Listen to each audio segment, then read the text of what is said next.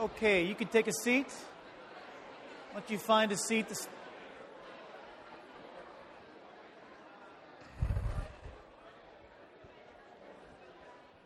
all right. When I was about 4 or 5 years old, I remember one of my distinct memories. That's not me, actually. That's not me. I wish it was. That kid is really cute. But that's actually, Nick found that it's actually very much like the straw hat that sat atop a kid-sized dresser, just a couple of feet from my bed. And I was convinced on many nights there was a real cowboy underneath that hat and that I was in real danger. And that fear was real to me, so real that I can still recall the boy-sized emotions. Here it is 50 years later, and at 53, the fears are different, but they're just as real. They're just man-sized now. I fear lots of things. Being irrelevant or uninteresting, to be honest with you, just a moment of vulnerability. Being uninteresting or irrelevant on a Sunday morning is at the top of that list. That may not be one you share. Actually, maybe you do. Most people are terribly petrified of public speaking. But I have many of the same fears that you do. I'm not crazy about going to the dentist. Spiders are not very high on my list. I don't like small spaces. And I have some unique fears. I fear borrowing things because I know I don't return them. So if I ask you to borrow something, do me a favor. Say no. Yeah, it'll just add to this narrative in my life. But seriously, like you, I fear how things. I fear the same things you do. I fear how things will turn out for loved ones. I don't fear death as much as I fear growing old, wondering what those years will look like. If the moral decline in our culture does not turn around, I fear what a generation will bring, especially for followers of Jesus. Thinking about the ways to talk about fears. There's one way would be past, present, and future. We have fears related to our past, we have fears related to the now, and we have fears related to our future. Here's another way of thinking about fears. There are physical fears. Will I have enough money? Can I provide for myself and for others? Will my vocation be satisfying? Will I get cancer? Will I have an accident? There's physical pain. Another big category of fears is personal significance. Will I be remembered? Will my life make any difference? What about my children, and what will happen to my children as far as it's tied into how I feel about myself? Or maybe the fears that are significant to you and really to all of us are relationally contextualized. How will my relational world fare? Will I find a spouse? If I do, will my marriage work? Will I be alone? Will I be loved? Will friends stick with me? What will become of my children? Can I remain faithful to God throughout a whole life? When we look at these fears collectively, it's easy to realize that life on many levels presents to us a huge challenge, doesn't it? Life's challenging. Fear can lead to emotional collapse. It can lead to withdrawal. My Uncle Clarence, he's passed now, but he spent the entire last half of his life completely disengaged from the world. He just lived primarily in his home, rarely going out, rarely going to family functions. Fear just dominated his life. Fear can bring tremendous insecurity. There is the perceived need to do everything I can to manage my life and control others so I can avoid pain. And misplaced fears can totally warp my judgment and lead to far-reaching decisions and conclusions. Fear can cause us to avoid risk. Now, I'm not talking about recreational risk like bungee jumping or jumping out of airplanes. If you don't hear me say anything else today, please realize there's enough to fear in life without having to do something crazy and stupid. This next passage in John is all about fear. And it's a simple story. There's not many verses, but this event helped Jesus' friends confront their worst fears. And in learning their lessons, we too can be set free from the power of fear to control us. If John's gospel is about reclaiming life, then it has to address our worst fears, because indeed fear is a chief, it's a primary joy robber. So with that background, let me read these few verses. John chapter 6, it's page 891 in our Bibles. I'm going to begin at verse 15. Perceiving then that they were about to come, these are the people Jesus had just fed in the feeding of the 5,000. Perceiving then that they were about to come and take him by force to make him king, Jesus withdrew again to the mountain by himself. When evening came, his disciples went down to the sea, got into a boat, and started across the sea to Capernaum. It was now dark, and Jesus had not yet come to them. The sea became rough because a strong wind was blowing. When they had rowed about 3 or 4 miles, they saw Jesus walking on the sea and coming near the boat, and they were frightened. But he said to them, "It is I. Do not be afraid." Then they were glad to take him into the boat, and immediately the boat was at the land to which they were going. Pray with me. Father, thank you for your word. We confess our fears to you, and we confess our inability to do anything about them without your help. We ask you to teach us and to educate us and to inspire us this morning. Might we see Jesus, and might we be led to worship him. In his name we pray. Amen. Amen. Before I start to comment on these few verses, I'd like to take a moment and credit the life group that my wife and I participate in. We participate in one of the many life groups that meets during the week. It's a smaller gathering of members and attenders of our church in order to figure out how to do this whole Christianity thing at a very personal level. And what our group does is we actually study the story that leads up to this Sunday. And what I'm able to gather is a little bit like my research team. And I gain so much from that interaction. We have a professional counselor that's a part of that group. We have a terrific Bible teacher. We have some veteran Christians that are part of that group. And so I just want to give them credit right off the bat. Many of the thoughts that I gain and share here on Sunday morning come from the interaction from that group. Well, if you've studied the Gospels, you know that Matthew and Luke tell the same story that John does. And Matthew and Luke, though, their focus is different. Both of them focus on the disciples and the lessons that the disciples learn. For example, Matthew focuses on, remember, Peter, and Peter walking to the boat. But that is not John's focus.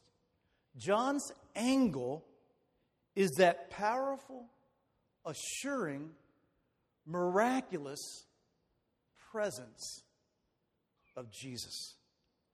It had been an eventful day. The disciples took part in this amazing miracle, a feast that began with one boy's offering of a very small lunch. The food was multiplied, and the disciples picked up leftovers. It was a veritable feast. And now it's evening of that same day, and they had to cross the Sea of Galilee in order to get to Capernaum, which was their ministry base. Now, the Sea of Galilee is a real place. The Bible has real people, real places, and real geographical places. You see this beautiful picture of the Sea of Galilee. Mark Twain visited there in the 19th century. He tells about this in Innocents Abroad. He says he came to the Sea of Galilee and was looking for a ride on it. And so a boatman offered him a ride for the exorbitant price of $50. Quite a bit of money back in that day. To that offer, Twain replied, "I now see why Jesus chose to walk on the water."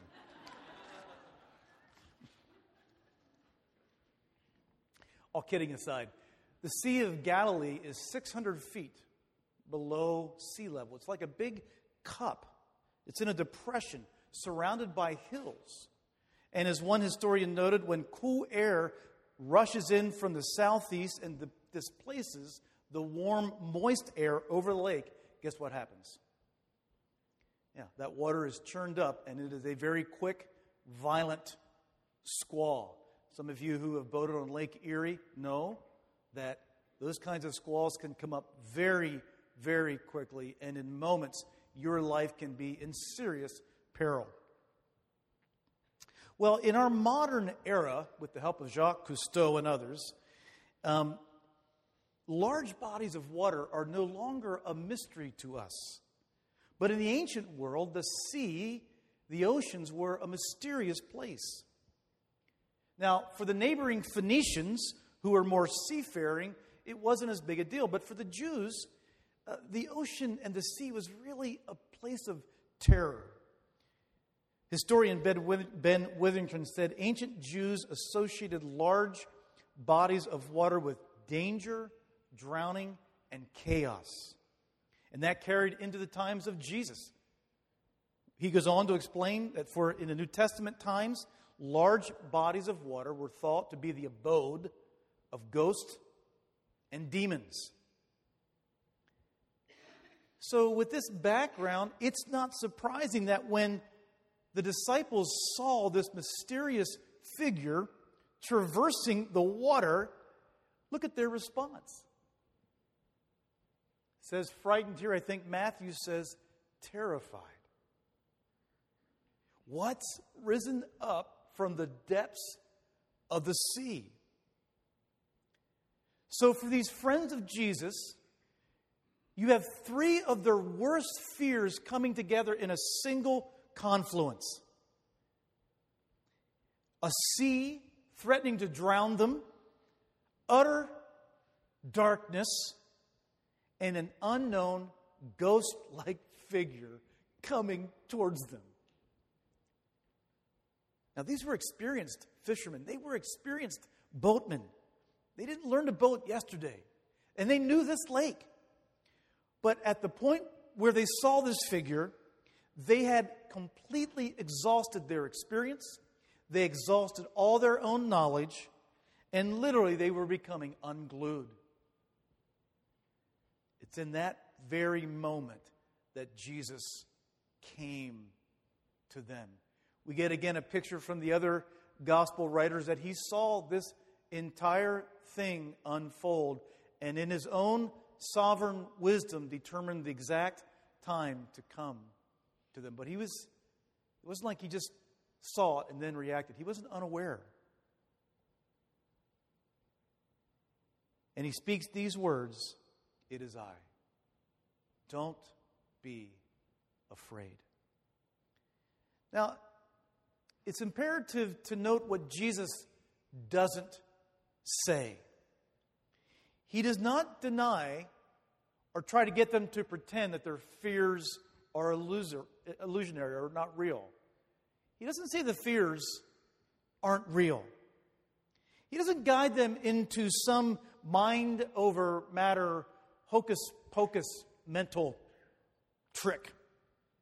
He does not tell them to look inside and find some untapped reservoir of resolve.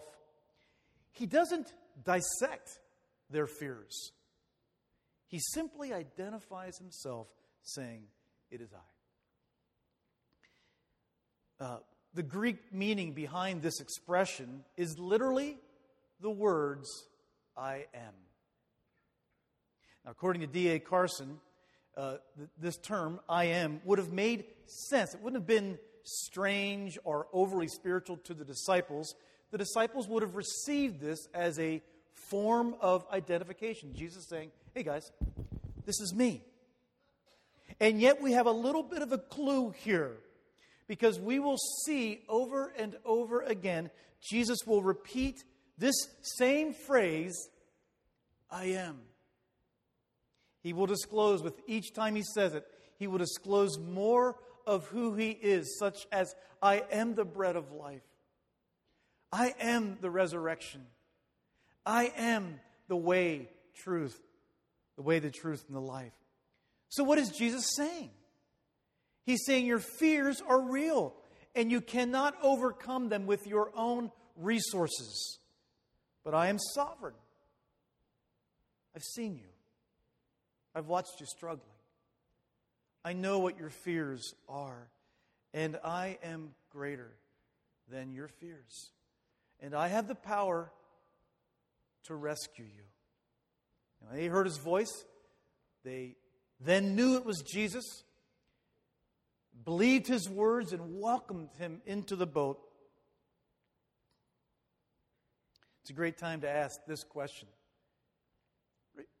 What are your worst fears? For you. Can you name them? Can you identify them?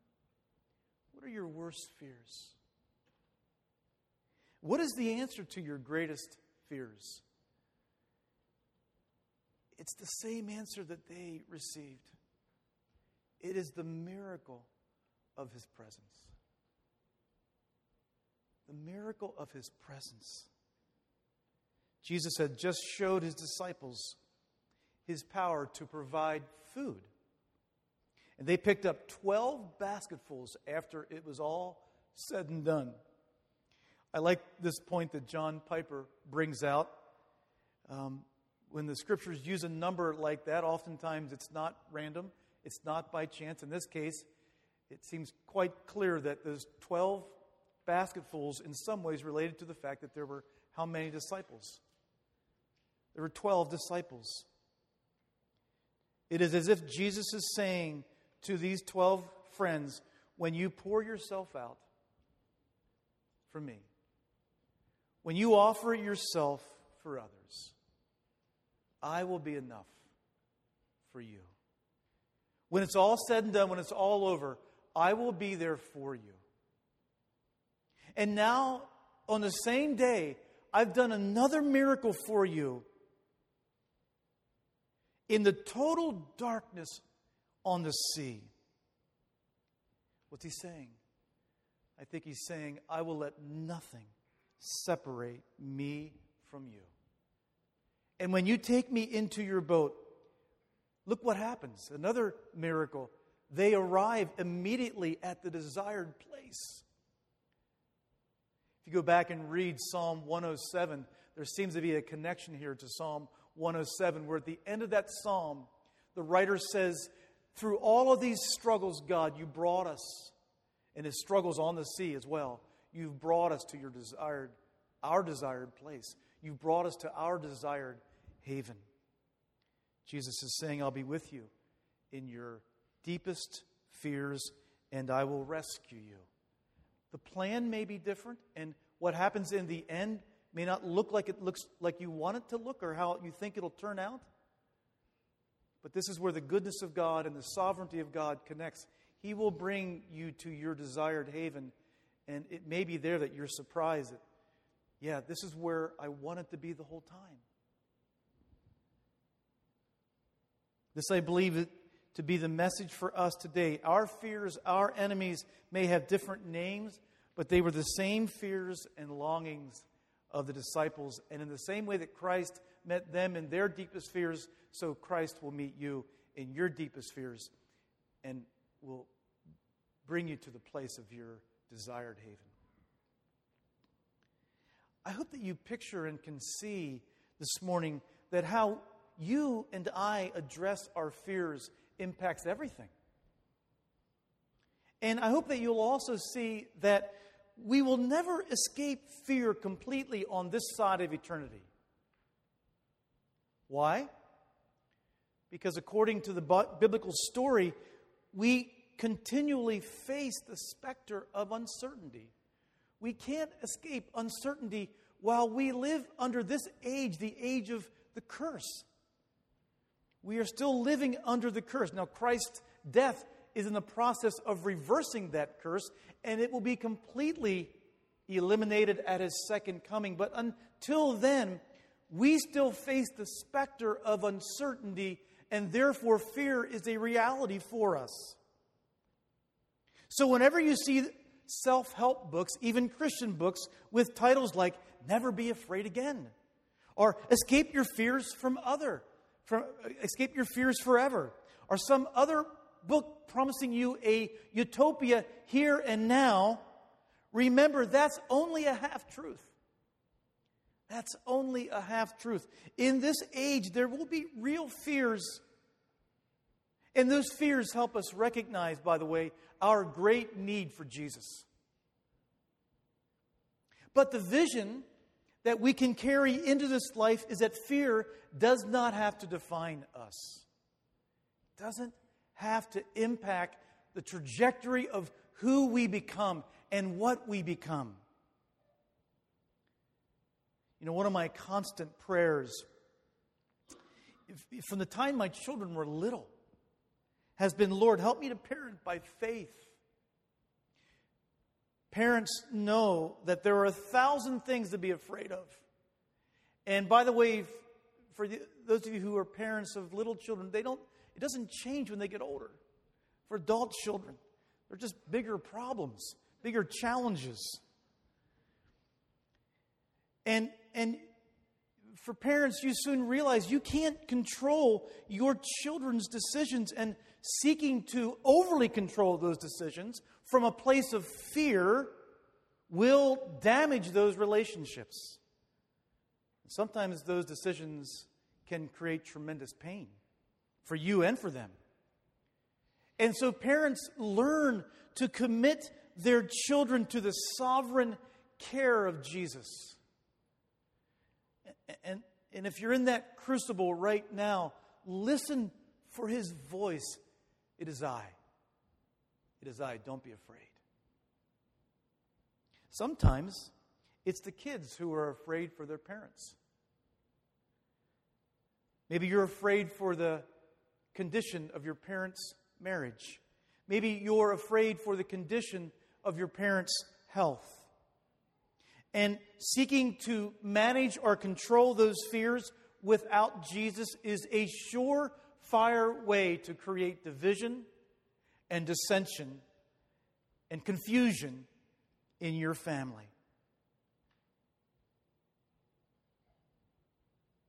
Sometimes we let that emotional toll of caring for elderly parents or trying to manage our parents' issues without Christ can take a tremendous emotional toll on us. And that is a place where we need to experience the presence of Christ and to hear His voice. It is I. Don't be afraid. Another way that fears affect who we become. Some of us are very afraid of our financial future. We fear disappointing or failing our parents. And that can send you on a trajectory that leaves you financially secure. Financially, you've made it. But you're void. You're void of any relational intimacy or closeness. It might take years, but that is a relational train wreck waiting to happen. But it doesn't have to happen.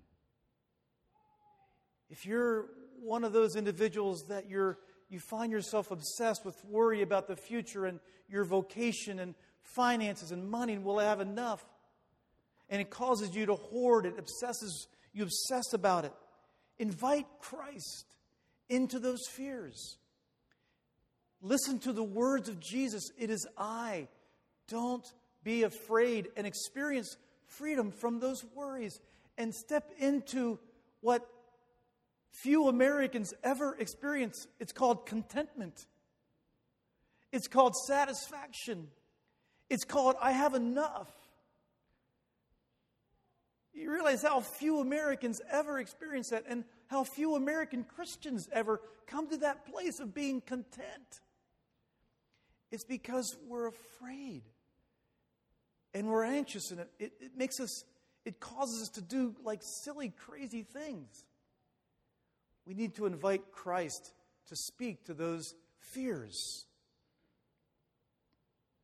In a moment here, we're going to take communion together. And that's the most practical application that we have this morning of remembering Jesus through the bread, remembering Jesus through the juice. But let me mention one other commitment that I'd like you to consider this morning.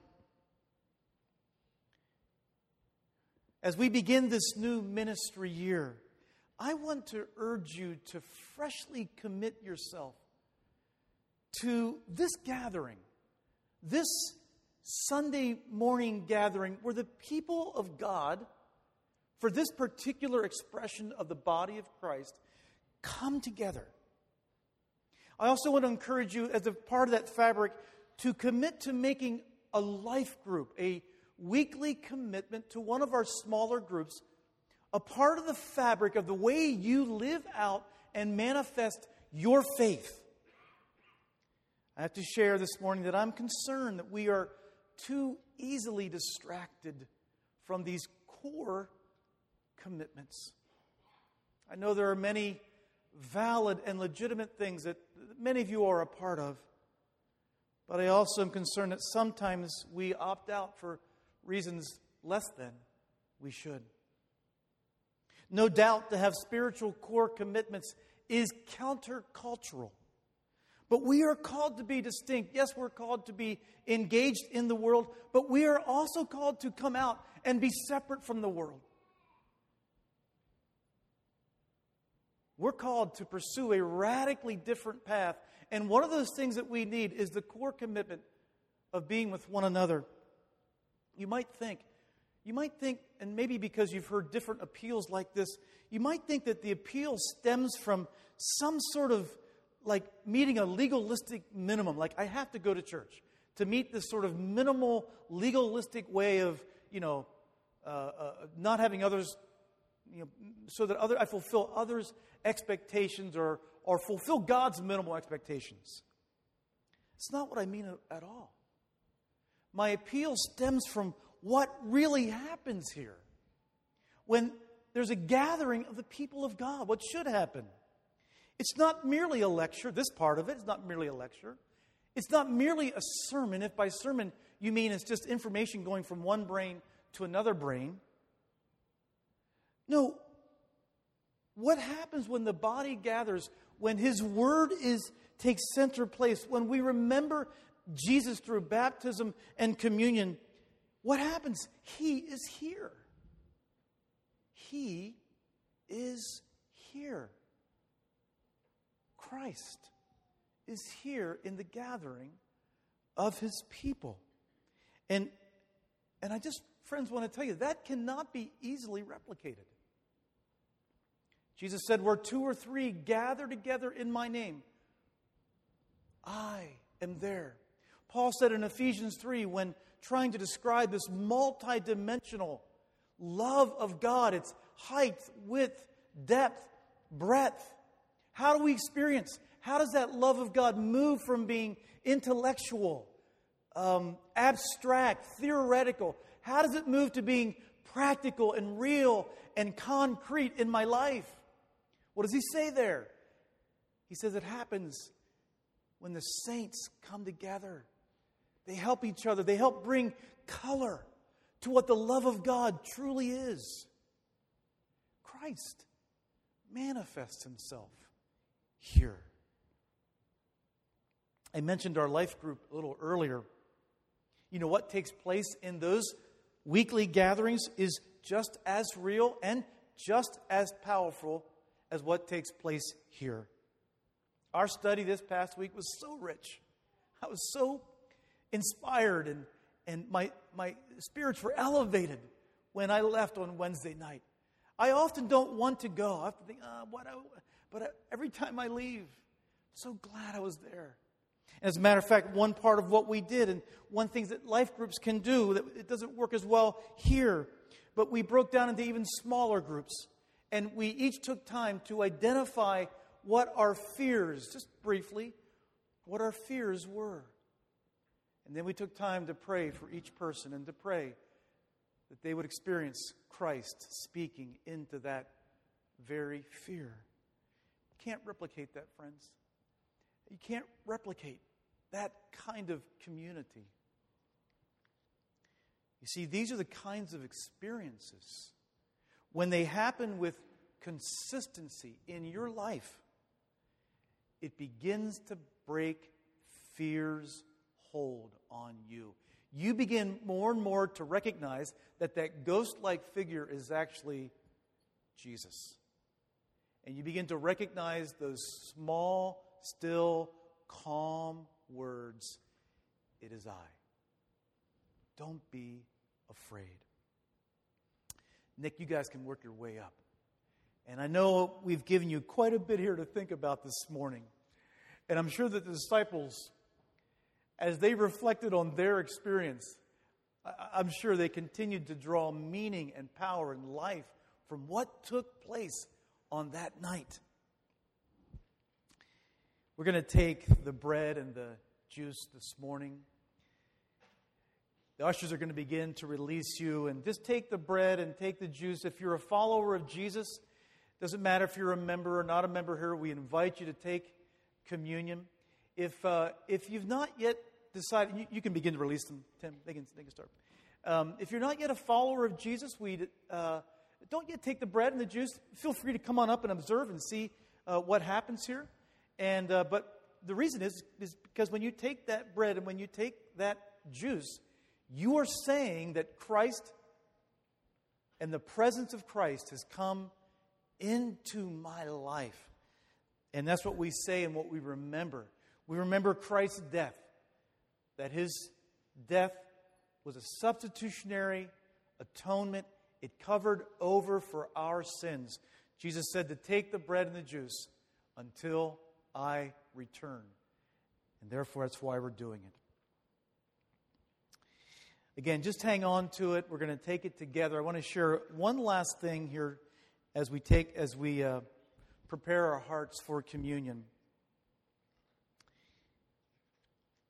I think there's a larger theological landscape that's happening here. John is giving us some clues about the Messiah. If you were a first century Jew, you talked a lot about this great banquet at the end of the age. Jews in the first century believed that when the Messiah would come, he would defeat their enemies and he would launch a new golden age of prosperity, and it would be launched with an overflowing, overabundant messianic banquet. John's been leaving us little markers that indeed the Messiah had come. Not only does Christ give wine in abundance, remember the story at the wedding? How the vats were filled to the brim with a new wine? Not only does he provide food with plenty to spare, remember the feeding of the 5,000, as we said, and the leftover fragments, the leftovers, with plenty to spare. So not only does he give wine in abundance, not only does he provide food with plenty to spare. But this Messiah also treads on water. He walks on water. And to see the significance of this, we must go backwards to the book of Job in chapter 9. And there in chapter 9, Job is describing who God is and what God does. In verse 4, he says, God is wise in heart and mighty in strength. In verse 5, he says, God is the one who removes mountains. In verse 6, he says, God is the one who shakes the earth out of its place. In verse 7, God is the one who commands the sun and seals up the stars. And in verse 8, he says, God is the one who alone stretched out the heavens and trampled the waves of the sea. This is Jesus, the one who is greater than all of our fears.